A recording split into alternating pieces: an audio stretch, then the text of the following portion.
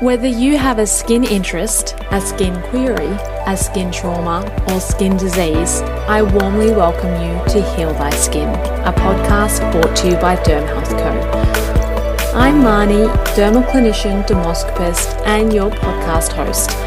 Skin is deeper than beauty, and our mission is to build the largest platform of specialised practitioners focused on skin health and skin empowerment. Join me each week where we go deep into the skin and beyond to hear stories and education from leading practitioners on a journey of skin health.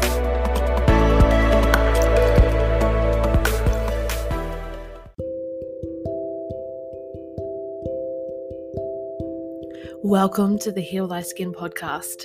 If you do a quick Google search of how many skin conditions exist, it's a few thousand, and they can affect people from all walks of life, from the most common to the rarest of the rare.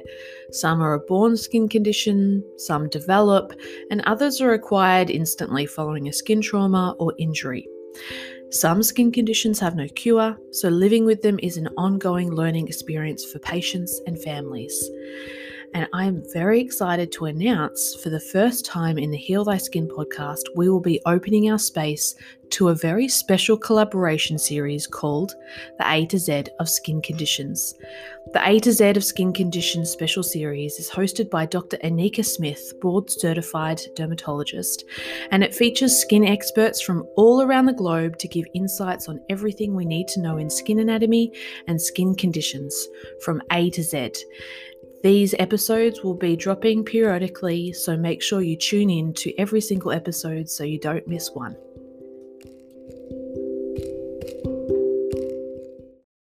This is episode number 2 of the A to Z podcast series. The aim of the A to Z series is to provide you bite-sized pieces of dermatology wisdom shared by leaders in their field in order to educate, dispel myths, and encourage greater understanding about all things to do with the skin. Today we will be taking a short, sharp and focused insight into boils and hidradenitis suppurativa with 5 key questions to be answered by our dermatology expert.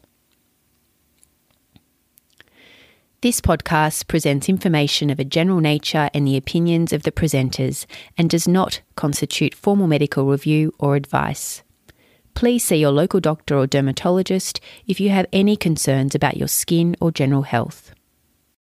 Hello and welcome. I'm Dr. Anika Smith, consultant dermatologist. I'm delighted to welcome dermatologist and associate professor Dr. Erin McMenamin to the podcast today. Associate Professor McMenamin is a consultant dermatologist in Brisbane, Australia.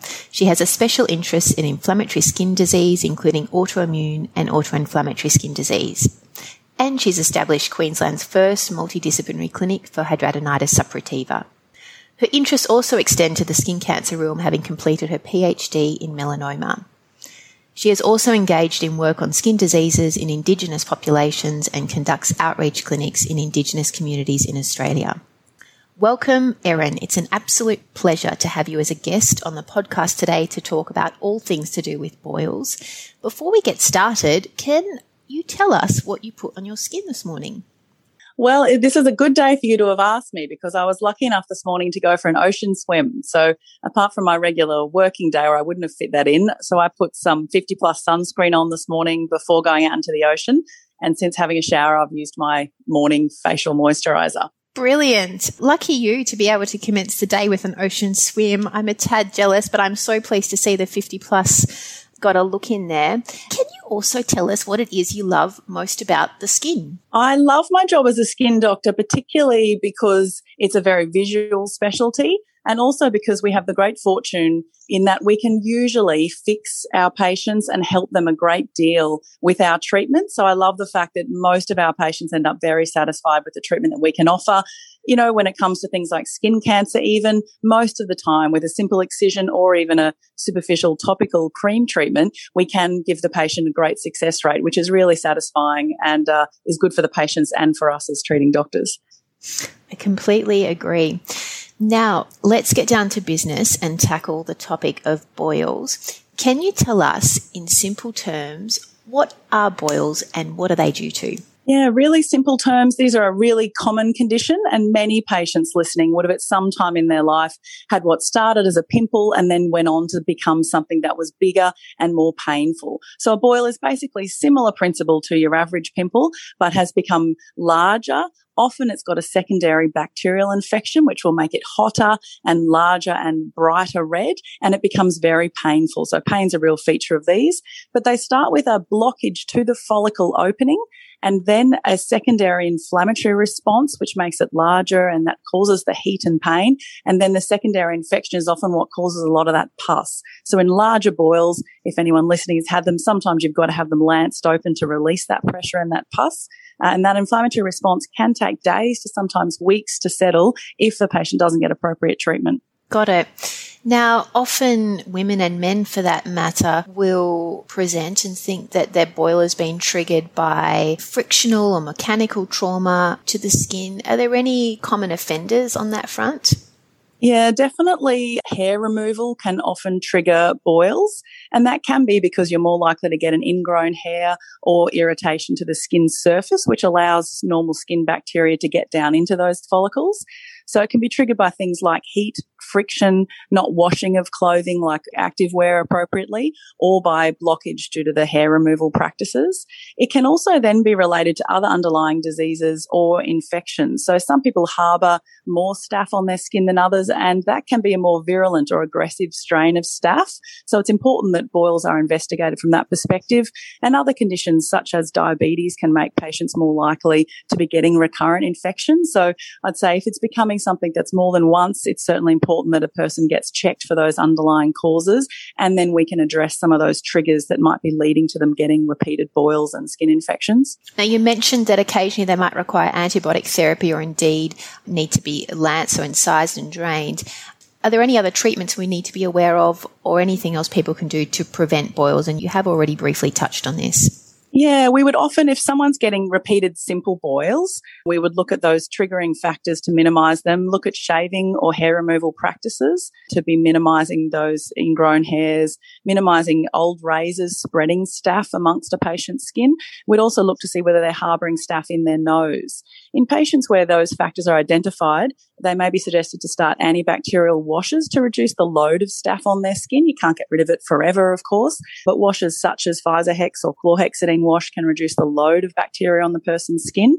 And it's important sometimes to do eradication of what has been found to be the source of staph in many cases in patients' noses. So your doctor may suggest that you use ointments up your nose, and indeed sometimes for every member of your household, because they've found it often gets spread between household members or things like football teams or dormitories. Sometimes everyone that you're around needs to be treated as well if there's starting to be an outbreak in a small population.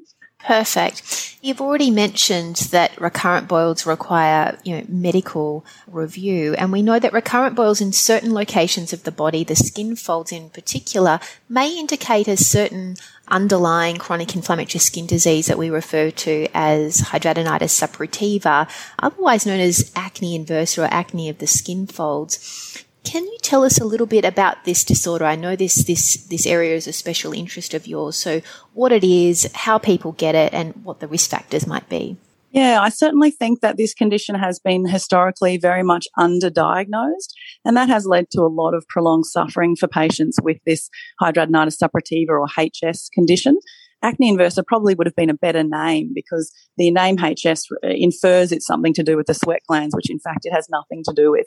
This condition is sort of like boils, but taking on a whole new life, in that it starts with follicular occlusion and that secondary inflammatory response. But unfortunately in patients with HS, they go on to have chronic boils, repeated episodes. So more than 3 a year is a trigger that perhaps you have something more than simple boils. And especially if your boils are growing under the skin. So what happens in HS is patients get such a massive inflammatory response from their own immune system to what started perhaps as a simple boil, that the boil ruptures under the skin and then starts to grow into what develops those sinus tracts or scarring. And once it's at that point, it's very hard to undo that damage, and it's very hard to fix that condition with a simple week of antibiotics. However, many patients who we now have HS have suffered for many years going to doctors, going to emergency departments and being treated as simple boils. So those flags of things growing under the skin, of getting more than 3 episodes a year, we're hoping in time there'll be better awareness of that condition and patients won't go on to suffer for so many years without a diagnosis and without correct treatment, because that condition has to be treated, as you know, in quite a different way to just a simple boil. We know that a lot of these chronic inflammatory skin diseases are a kind of a complex interplay of genetics and environmental risk factors as well. Can you talk to us a little bit about that with respect to hidradenitis suppurativa in terms of risk factors for its onset? Yeah. So in about 50% of patients with hidradenitis suppurativa, there is a strong family history. So we know that there are already some discovered genetic links to the condition. And it's probably similar to other inflammatory skin conditions like psoriasis and like lupus, where we know patients have a genetic predisposition or vulnerability. And then possibly there are some other exposures in their life that trigger off their immune system to become hyperactive. So this is not a condition that is primarily caused by infection. It's not a condition that's contagious to anyone around you. So it's this inflammatory response. I explain to patients it's sort of like psoriasis, which is plaques on the outside of the skin, but in HS it's causing massive amounts of inflammation under the skin. So certain triggers we know of, the most strong trigger is smoking. And so if you're a smoker, you're 15 times more likely to get HS. And in my clinic, I certainly see patients that are smokers will have more severe disease and be very difficult to treat. Obesity is reported as a trigger. But the worldwide study showed if you are obese, you're 2 times more likely. So you can see from the smoking being 15 times more likely, it's a much more important trigger. And we think somehow the smoking sets off the immune system to start this abnormal inflammatory cascade. Other things such as antibacterial washes are suggested to patients with HS, but it's not primarily caused by infection. The infection will just be a secondary phenomenon that comes on. Certainly other inflammatory skin conditions and systemic inflammatory conditions can be also associated with HS. So we know patients are more likely to have inflammation in their bowel and are at higher risk of inflammatory bowel disease. Also, joint aches and pains and arthritis can be part of some syndromes associated with HS in really severe cases. Excellent. I think that's a really thorough overview. Broadly speaking, in terms of treatment for HS, covering some of the general measures which you've already alluded to, and then where medical and surgical treatments may come into play, can you give us a brief outline as to the treatment approach for this chronic debilitating disorder? Yeah, I think the most important thing in treating HS is understanding there's not one magic bullet that is going to cure your disease. And so in every patient that comes into our clinic, they'll be given 4 or 5 different modalities to try to get the disease under control. Some of those things will be lifestyle and preventative things, such as doing everything we can to help them quit smoking if they're still smoking, the body washes, lifestyle things such as a healthy diet, regular exercise. Though because heat and friction can sometimes trigger them, we suggest exercises that are more muscle building, more like the gym-based circuit workout to improve somebody's metabolism rather than going for a long jog, because that sort of thing can flare the disease. We also would try to address mental health and anxiety and depression and make sure those things are being helped by a patient's local psychologist, psychiatrist or GP, because the disease itself and the pain that patients live in can have a really profound impact on their quality of life and their mental health. We then move on to cream treatments, which are antibacterial antiseptic creams, and also a cream that's a peeling drawing agent, which many patients find very helpful when they're getting a new nodule to try to get it to dry out and settle down and resolve, rather than grow, rupture under the skin and turn into those chronic areas that can bother people for years in the one site. That's called resorcinol cream, which I've found very helpful in many patients. We also can use a range of oral tablets, and they can be addressing the hormonal drive for this condition, particularly in women. And they're similar medications to what we'd use in hormonal acne for women. So a contraceptive pill or androgen blockers, such as soproterone acetate or spironolactone. In some women, probably about a third of women who are particularly getting hormonal flares, that can be helpful. Long-term antibiotics in some patients will help take the heat out of lesions and mean they're having fewer flares, but I don't find oral antibiotics usually completely take the condition away. We also then use newer anti-inflammatory medications called biologics, which you may have spoken about in other disease processes here, but they are blocking one specific arm of the immune system. And in many patients, these have been profoundly helpful for reducing pain, reducing drainage of pus, and meaning the patient gets fewer flares. Again, that often won't completely fix all scar tissue. So these, patients that are severe have had a range of all the things I've just mentioned. And then surgery in areas that are chronic draining sinuses. Often patients have got the one area under their armpit that for 8 years comes and goes and drains and really affects their day-to-day life and functioning. And in those cases, I find deroofing surgery very helpful for turning that chronic, painful draining area into a flat scar. And the healing process from that is significant, can take 4 to 12 weeks after the surgery to heal. But in most patients, and we've done over 80 cases now, it's been very helpful in those localized chronic areas. So it's really a combined approach of all those things tailored to the individual and what each patient's wishes are and which of those things that suits them and that they would like to proceed with. That was a fabulous overview. Going back to the point about oral antibiotics, I think patients, clinicians in interrelated disciplines, also GPs and pharmacists, are somewhat at a loss to understand why we use antibiotics in the way that we do for chronic inflammatory skin disease, including HS. So I suppose a note to indicate that we often do use them, harness them for their anti-inflammatory effect, and often use them at what we call sub-antimicrobial doses, but often for protracted periods of time. And as you probably know, a lot of patients have cycled through multiple GPs before they see and have tried various antibiotics, but often not for a sufficient length of time. And in order to access that special drug that you mentioned, it's a requirement that patients have been on 2 different types of antibiotics for a minimum 3-month period for each. Yeah, absolutely. I agree completely. And there's a lot, I think it's reasonable that the community is aware of the downsides of long-term antibiotics and, change to the gut microbiome and resistance. And I'm really aware of that, and I'm very conscious of that in prescribing long-term antibiotics. But as you say, we're using it for its anti-inflammatory effect. And we're only using it in patients where the disease is making a significant impact on their quality of life and their social and psychological function. And so you've got to weigh up those risks with the impact on patients. And it's not a perfect decision to use any of these medications, but it's also not great to leave a young person, suffering with pain and flares and not treating it. So it is a tough decision to use those long-term anti-inflammatory biologic agents or antibiotics. But I think that's where your doctor should be able to weigh those up for you, and then the patient can make their own choice about what they'd like to do. Yeah, I agree. On that note, do you suggest routinely when patients are committing to long-term antibiotic therapy for the purposes of their HS control, beyond typical, dietary changes that can be made to support the gut microbiome, do you routinely suggest that they also be taking a probiotic during their antibiotic treatment? Yeah, certainly. I think the probiotics during that is a good idea. The other thing is we tend to use antibiotics, of course, in this setting that are not as bad for resistance and are less likely used for treating separate infections. So, we're usually using tetracyclines, which of course are better than having somebody on long-term Keflex, for example. So we try to choose ones that are going to cause less of that issue.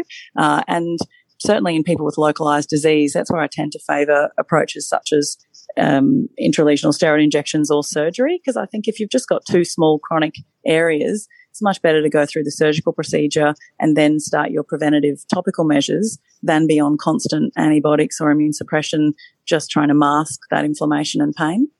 Brilliant. What's on the horizon in terms of treatments for HS? What can HS sufferers look forward to in the years to come in terms of advances in the therapeutic space? It is a really much, much better time to have HS right now than it was for the last decade and before that, that's for sure. So there's huge interest from pharmaceutical companies around the world now that it has been mapped out as an inflammatory disease, autoinflammatory disease. There are lots of work going on all around the world to find different molecules that will help block that inflammatory pathway. So there's repositioning of biologic agents that are currently approved for other indications, and companies are now trialling them in HS, which is really exciting. And there are lots of projects going on around the world in phase 2 or even phase 3 studies looking at new molecules that will be anti-inflammatory and effective for HS. So I'm very excited and very hopeful that there'll be an increasing number of agents proven to be effective that we will hopefully get on the PBS in the near future in Australia. Now, finally, are there any additional comments you want to make about boils or HS for that matter before we close? Yeah, I guess my main interest, and I think it's great you're doing a podcast on this topic, and I support that with the hope that we increase awareness of the disease and that patients present earlier. So I've had so many heartbreaking stories of people who've spent years being told to go home and wash more, given 5 days of antibiotics, and the disease wasn't well known about and doctors weren't taught about it. So I know dermatologists around the country are teaching in medical schools, trying to raise awareness of this disease, because if we catch it early, we can do all those things I just spoke about, give patients things they can do at home themselves when they get a new nodule, treat it early if the chronic sinus is starting to develop. And I hope the next wave of patients developing this disease won't suffer through their life without active treatments and without support for their disease. So I hope that we get better and better at early diagnosis and early intervention to try to stop those long-term negative impacts that the disease has had historically on patients' lives. I agree entirely. HS has a huge impact on quality of life for those that suffer with it, and early diagnosis, and as you say, improving, education and recognition of the disease amongst GPs and other related health professionals is certainly key. Thank you for your insights, Erin. You've been sharp, succinct, and definitely on point. I want to know if there are any additional resources for patients with HS that you would like to mention, and where listeners can go to find out more about your work that you do in this space and where it is you run your HS clinic. Yeah, that is an interesting point in that we've been asking patients in a study that we're running about how they found the internet helped them. Because I know as doctors, you're often kind of, Google doctor, it's a nightmare. Patients are getting a lot of misinformation. But I would say in HS, I have found the internet has been actually a really amazing resource for patients, often just to diagnose themselves. So there are many patients I've spoken to who after 15 years with the condition were Google searching boils, abscesses, what can I do? And stumbled across pictures and went, hey, that's what my groin looks like. Maybe I have that condition. And I get lots of referrals now where the patient has gone into the GP for the first time, seeing someone saying, I think I have HS. Can you refer me to a specialist? Because patients have often been really ashamed and embarrassed, and it's not something that I think they often even speak with their family members or friends about. And so there's been this shame has kept it quiet. But I think the advantage of the internet platforms are that people have been able to share stories. There's some great Facebook support groups patients have told me about where they'll, sometimes get information that's not so helpful, like a lot of the dietary stuff I think is not well proven. Avoiding nightshades, vegetables, a few patients have tried based on Facebook advice and it hasn't helped them. But I think there's been a lot of support, and just nice to know you're not the only one suffering with it. So they've sort of found online friends and support. So I would suggest people finding those Facebook groups. Of course, you just always got to take with a grain of salt. There's a whole range of personalities. I've had a few patients sort of get advice that has then not been so helpful in my opinion, but I think overall it is a really positive thing. There's a HS associations and foundations that have got online resources, and some of the companies involved in treating this condition have got some online resources that explain the condition well. My clinic is set up in private and in public practice at the Princess Alexandra Hospital in Brisbane, where we've got an MDT with an excellent plastic surgical team and colorectal surgeons who are supportive, particularly in our major large surgical cases. I wish that I had a psychologist and a dietitian and an exercise physiologist and an infectious diseases physician. So my hope for the future is we'd have 7 or 8 professionals all together to come at this from lots of different angles. But we're hoping with time and better evidence we'll be able to petition the government to get better services, because I do think patients with this condition, in my opinion, have really missed out. There's a lot of funding that goes to a lot of other diseases, and I really think that HS as a disease deserves a lot more funding and interest, and I hope that's coming in the coming years. Couldn't agree more. Just a quick note before we finish. You mentioned diet, and I wanted to know, the Mediterranean diet is touted for its anti-inflammatory properties and, for chronic inflammatory skin disease, and we know that a low glycemic index diet potentially has benefit in patients with acne. Do you routinely suggest incorporating either low GI Mediterranean for your patients with HS? Yeah, I go along the lines of the best evidence we have out there is in acne.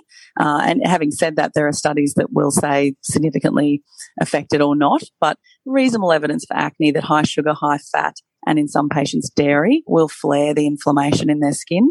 There are some studies that have looked particularly at HS, but unfortunately so far, despite the last study I read was interviewing a couple of thousand patients with HS, they couldn't find any common links. So about a third of patients reported high fat, high sugar, alcohol, and dairy, but then, the other 2/3 of patients didn't find them helpful. And then again, as you mentioned, the Mediterranean diet, some patients will find really helpful, and then the next patient will say, I tried that, it didn't help. So in someone who's motivated or interested, they're the suggestions that I give. Generally, eating more whole foods. Like I think we're not yet sure what all the chemicals in processed foods do to our body, and could they incite our immune system? So I think that Mediterranean diet to me is a lot of whole foods in their natural form, the way our bodies were meant to process food, as opposed to highly processed and packaged foods, which of course are high fat and sugar and have often got a lot of chemicals that we just don't know. If smoking can incite the inflammatory cascade in our body, we don't know what some of these other chemicals could do to someone prone to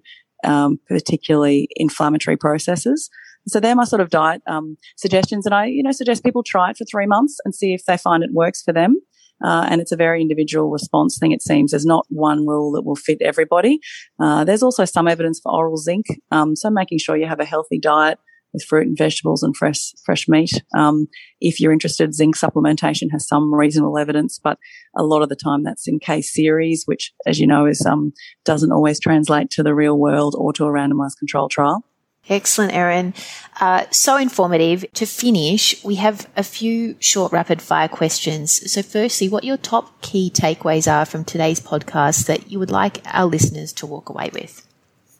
I'd like increased awareness of it and to reduce the embarrassment and shame of it. It's just, to me, it's like having psoriasis. People should talk about it, be willing to tell their friends and family, and go and see a doctor and ask for better help. Excellent. What's one thing in your opinion all women, or indeed men who may be listening, should do for their skin health?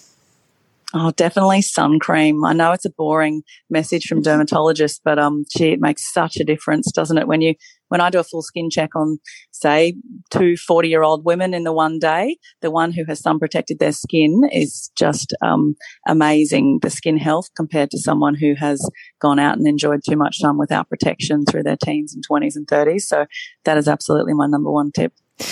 Couldn't agree more. And what will you put on your skin tonight?